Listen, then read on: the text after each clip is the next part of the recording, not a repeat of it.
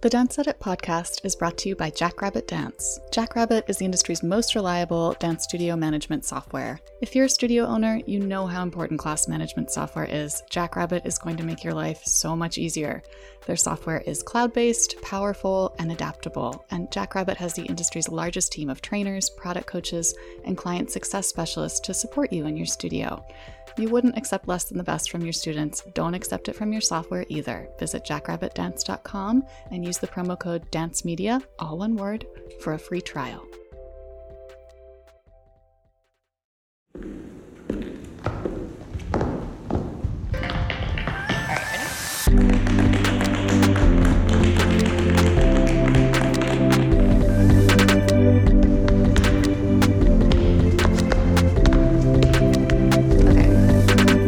Hi dance friends, and welcome to the Dance Edit podcast. I'm Margaret Fuhrer. I'm Courtney Escoyne. And I'm Cadence Neenan. We are editors at Dance Media, and in today's episode, we'll be talking about Cardi B and Megan Thee Stallion's WAP video, which the internet has lost its collective mind over, and specifically about the dancing in that video. Getting into the problem of digital blackface on TikTok, where white users are appropriating black dances and rhythms.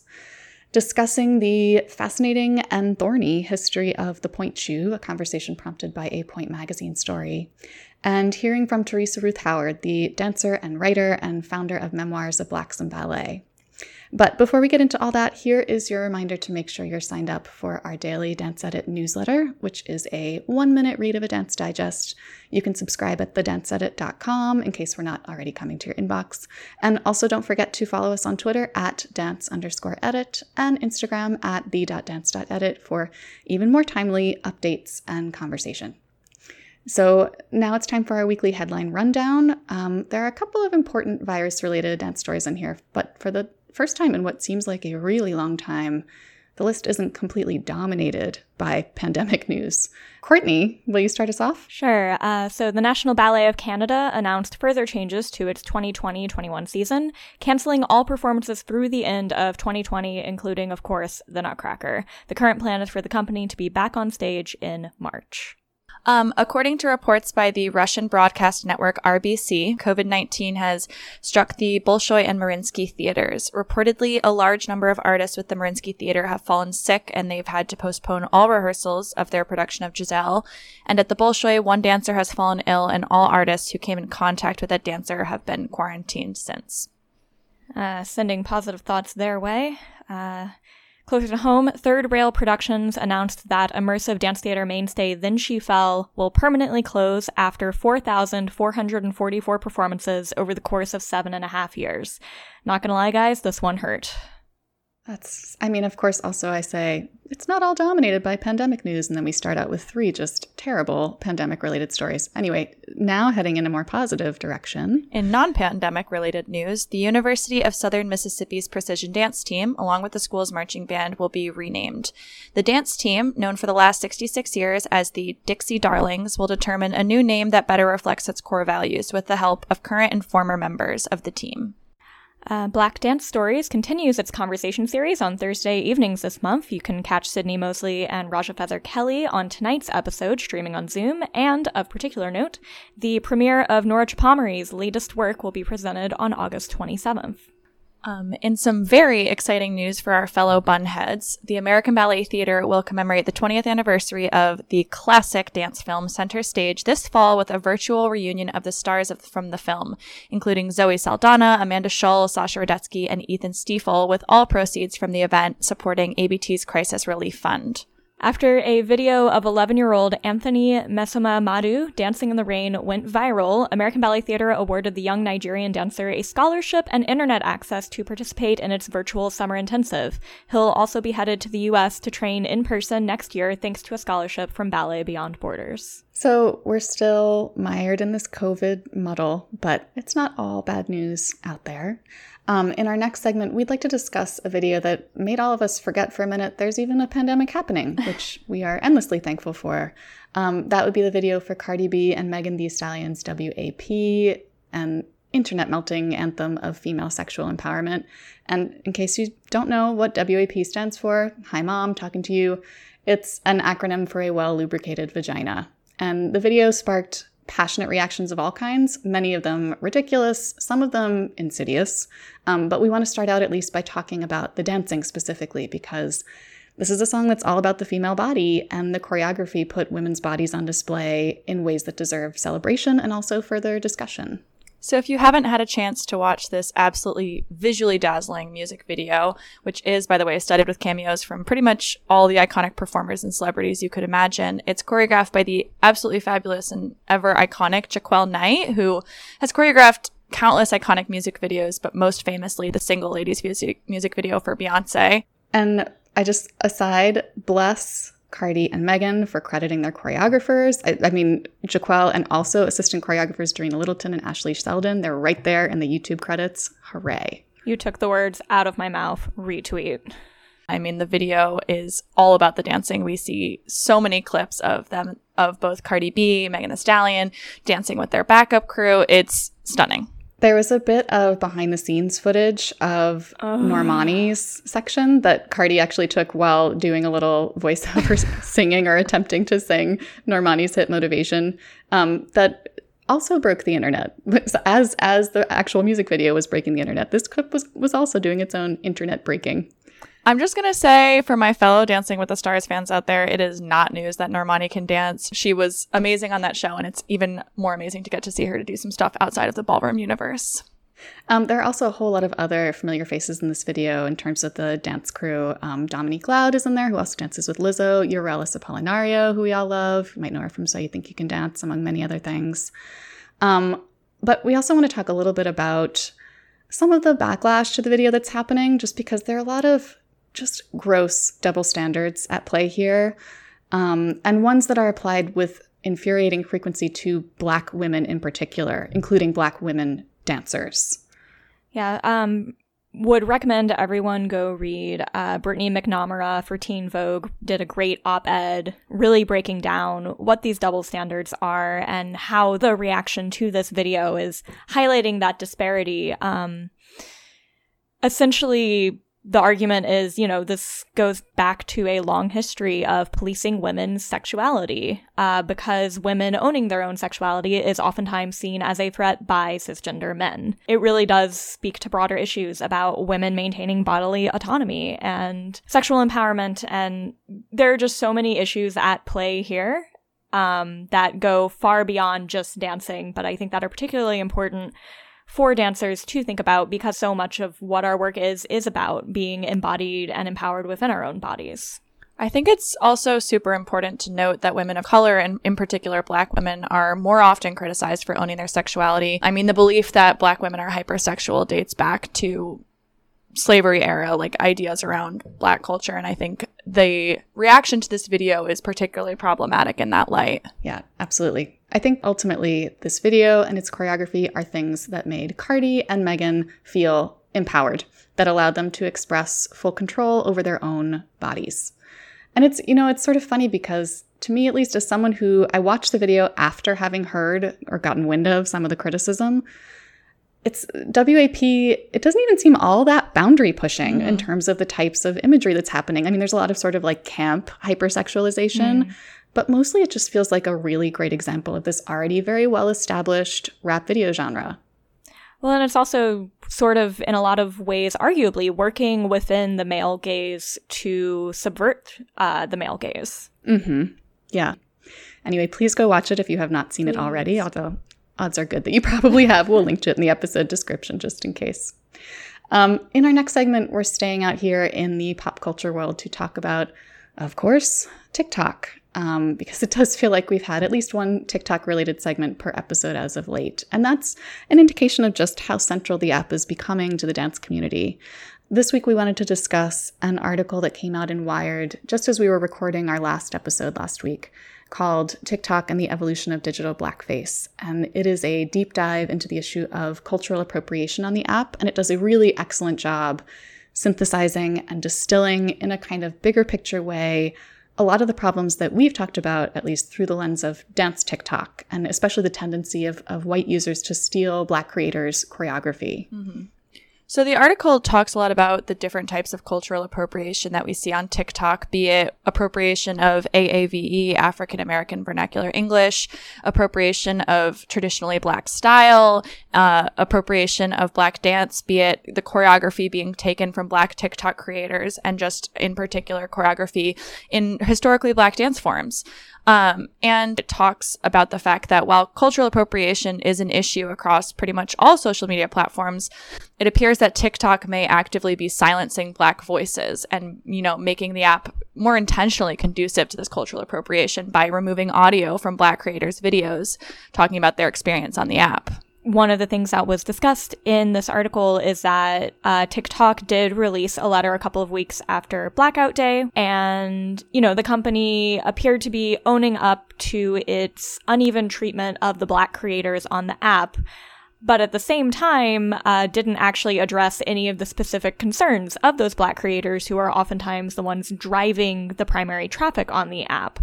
So being muted for non-offensive speech, getting harassed by perpetrators who face, no consequences, and again, the very existence of digital blackface. Yeah, I think while this whole idea that adopting Black affects and rhythms is, a route to viral success, that TikTok is a particularly egregious example of that trend in action, I do think it's also that kind of problem is happening in the context of dance more broadly. The exploitation of the ingenuity of Black creators by privileged users who try on Black culture, that's a problem that extends deep into the dance community, especially in the worlds of commercial and competition dance. And if you're on TikTok, please make sure to credit your TikTok creators. And particularly if you're a TikTok user with a big following, consider duetting with the creators. It's a really great way to highlight the creator and their talent beyond just a tag and a caption, which people might not read. But really make sure to do your research and credit the appropriate creators for any dances you're doing, any audio you're using. So important. So now in our next segment, we're going to change gears, or really change cars entirely. We're going to talk about pointe shoe history. So this week, Pointe magazine published an article tracing the development of the pointe shoe. And even if you think you already know the basics of the subject, because I did, there's still a ton of fascinating detail in there to discuss. And there's a little bit of controversy to unpack as well. Yeah, so my inner ballet history nerd got a great kick out of this one. Inner ballet history nerd. I'm a professional dance editor. It's pretty outer, Courtney. It's kind of my whole public persona. But it takes us back through Maria Ancupi de Camargo, who took the heels off of her shoe so that she could do more virtuosic steps, up to, of course, Marie Taglioni darning the tips of her shoes to rise up on pointe. In between, there was that fun flying machine apparatus, which I think we all forgot was a thing. Completely left my memory, yeah. But yeah, and it traces the evolution of the shoe and, the invention of the hardened toe block, which was used to such great effect by Marius Petipa in The Sleeping Beauty, and that entire Russian classical era, kind of just bringing us to today. That said, there was a bit of controversy around the article in acknowledging that pointe shoe manufacturers are slowly beginning to offer more diverse shades of pointe shoes for dancers of color. Did not acknowledge that was a look debuted by Dance Theater of Harlem in the 1970s. Yeah, and for years their dancers were dyeing their tights, dyeing their pointe shoes, dyeing their ribbons in shades of brown to match their skin tones. And that's something that continues today with most Black and brown dancers. Reading this article, I was thinking about how kind of baffling it is that pointe shoe companies were so willing to funnel money into research on shock absorption and musculoskeletal data collection and all these advanced technologies, but not into making widely sold inclusive pointe shoe shades. I obviously am in support of protecting dancers and making sure that pointe shoes are as healthy as they can be, but it's just disappointing that it took mass protests surrounding the murder of Black people for so many mainstream pointe shoe companies to start selling inclusive shades. It is worth noting, Capezio did offer more diverse shades for a period of time in the 1980s, and reportedly the breadth of shades that were needed compared to the demand led them to discontinue that. And I believe Gaynor Minden, when they were first starting out, wanted to do that from the get-go. Yeah, Eliza Gaynor Minden told Dance Spirit in a story that they did about inclusive shades in dancewear a little while back that, yeah, from the inception of the company, she had hoped to do more inclusive shades, but it was cost prohibitive. But it's true. Yeah, it was always financial reasons were always sort of the excuse given. And it's like, well, yeah, that's complicated, but Ethics, I don't know. yeah, ethics are also important. Honestly, if we want to diversify ballet, we need to diversify it on all sides. And that means representation matters. And that means investments will be necessary. Okay. So speaking of inclusion in the ballet community, now we have the next installment in our voice memo series. Each week we've been asking a dancer or a dance leader to leave a message for the dance community, just talking about what they're working on, what they're thinking about, what's inspiring them right now in their own words. So this week we have a message from the one and only Theresa Ruth Howard. She is a former member of Dance Theater of Harlem and the founder of the digital platform Memoirs of Blacks in Ballet, and she has become a hugely important voice in the conversation about diversity and equity in the ballet world. If you have not yet read the excellent profile of her that just ran in the New York Times, please do so. We'll link that in the episode description too. So Theresa is about to host Memoirs of Blacks in Ballet's first ever virtual symposium, which you'll hear more about in her memo. Here she is. Hello, Dance Edit listeners. I'm Theresa Ruth Howard, the founder and curator for Ma Ballet, Memoirs of Blacks in Ballet.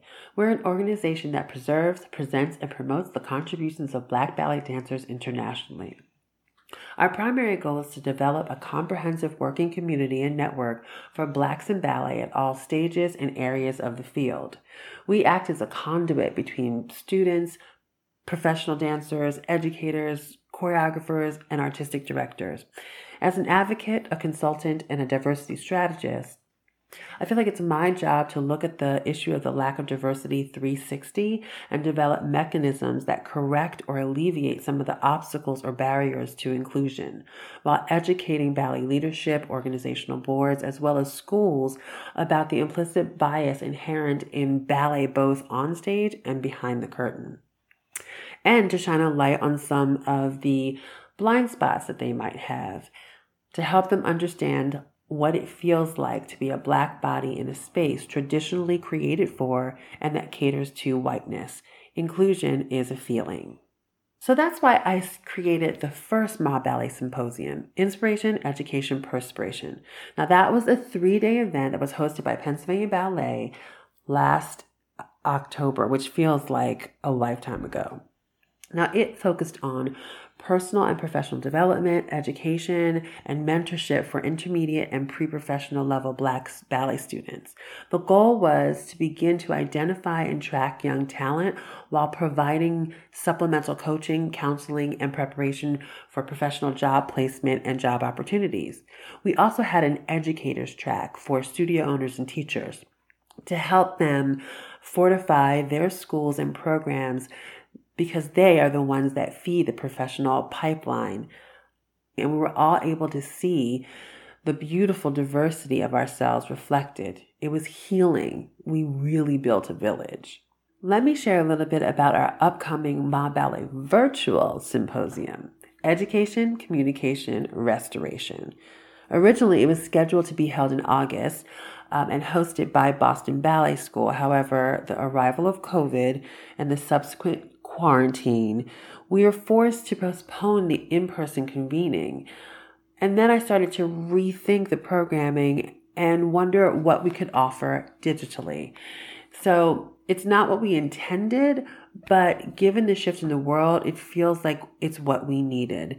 And it's quite exciting to be able to incorporate people from around the world and make this a truly international symposium, both with our panelists and our participants. With COVID and the BLM uprising stemming from the murders of Ahmaud Arbery, Breonna Taylor, and George Floyd, and subsequently the ballet world being called out for its lack of support of its Black dancers, I knew that we needed healing. We needed the village. So we took the village virtual. Now, unlike the symposium in October, which was specifically for Black students, the virtual village will be open to all, but will center Blackness. So what does that mean, to center Blackness? So the truth is, we live in a world that has whiteness as a default for everything. Whiteness is centered. Everything is framed from, speaks to, and is from a perspective of whiteness, and everybody else is forced to get in where they fit in. But in watching Toni Morrison's documentary, The Pieces That I Am, she speaks about her clear intention as a writer to speak or write from a space of Blackness to Blackness. When she observed that Black writers before her, even James Baldwin, directed their writings to the white consciousness, they needed to in order to be granted space and entree, to help white writers, they decoded cultural aspects within their stories. Morrison decided that she would write directly to us as a people, right? For us as a people. And if white people didn't understand, then they would have to learn how to decode Blackness just like non-white people have to decode whiteness. So for the Ma Ballet Virtual Symposium, this will be a space for everyone where everyone is welcome and can contribute, but it's understood that Blackness, the experience, and the voices are the focus. Now, this will be a very different experience for some of our non-Black, specifically white friends and colleagues, but it is a crucial part of allyship, learning to yield the space. Like, it's not about you right now. Is paramount to changing the culture of ballet and ultimately to changing the world. Look, you guys, I know we've been in the house on our devices, zooming.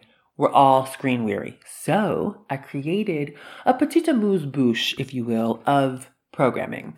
We're going on Friday from about 3 to 6 and Saturdays from 12 to 2:30, 3 o'clock.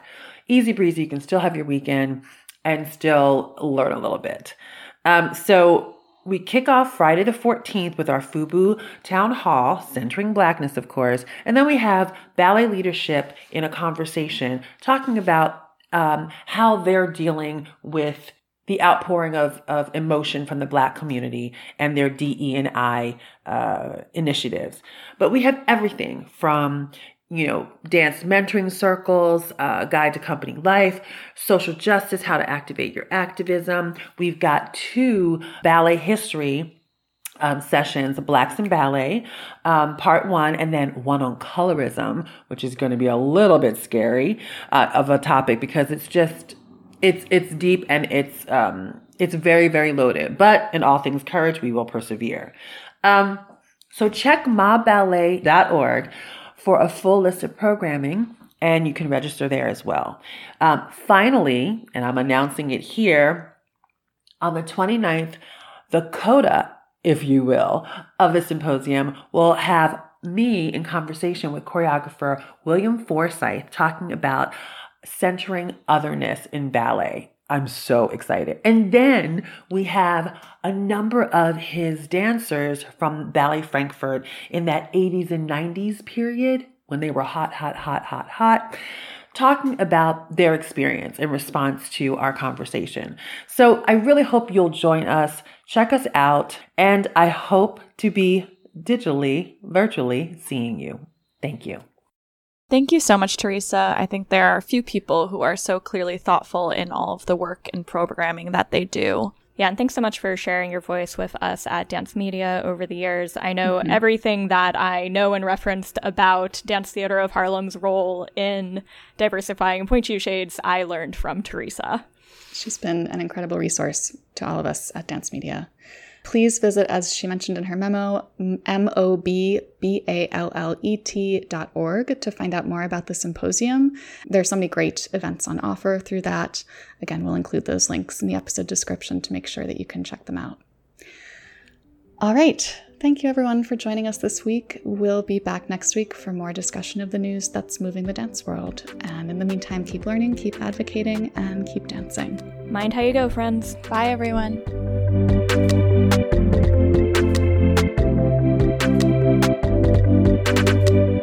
The Dance Edit podcast is a product of Dance Media, publisher of Dance Magazine, Dance Spirit, Pointe, Dance Teacher, Dance Business Weekly, and the Dance Edit newsletter.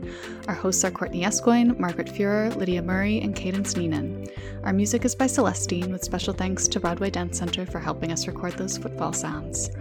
Find out more about the Dance Edit and subscribe to our daily newsletter at thedanceedit.com.